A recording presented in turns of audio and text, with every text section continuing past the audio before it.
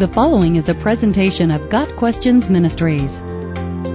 Who were Sanballat, Tobiah, and Geshem? Sanballat, Tobiah, and Geshem were three enemies of the Jews who made several attempts to stop Nehemiah from rebuilding the walls of Jerusalem.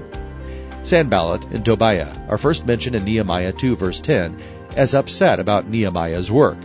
When Sanballat the Horonite and Tobiah the Ammonite official heard about this, they were very much disturbed that someone had come to promote the welfare of the Israelites.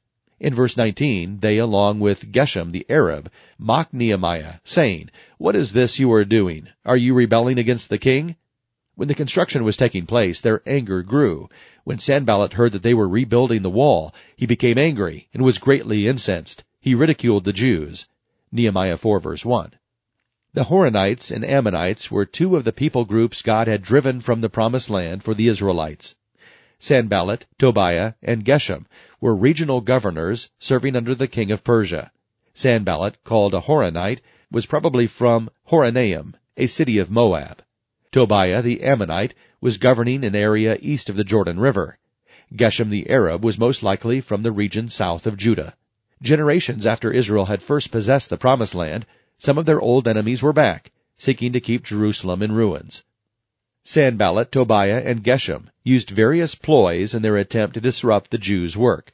These three men sought to harm Nehemiah, intimidate him with false reports, deceive him with false prophets, and influence the nobles of Judah.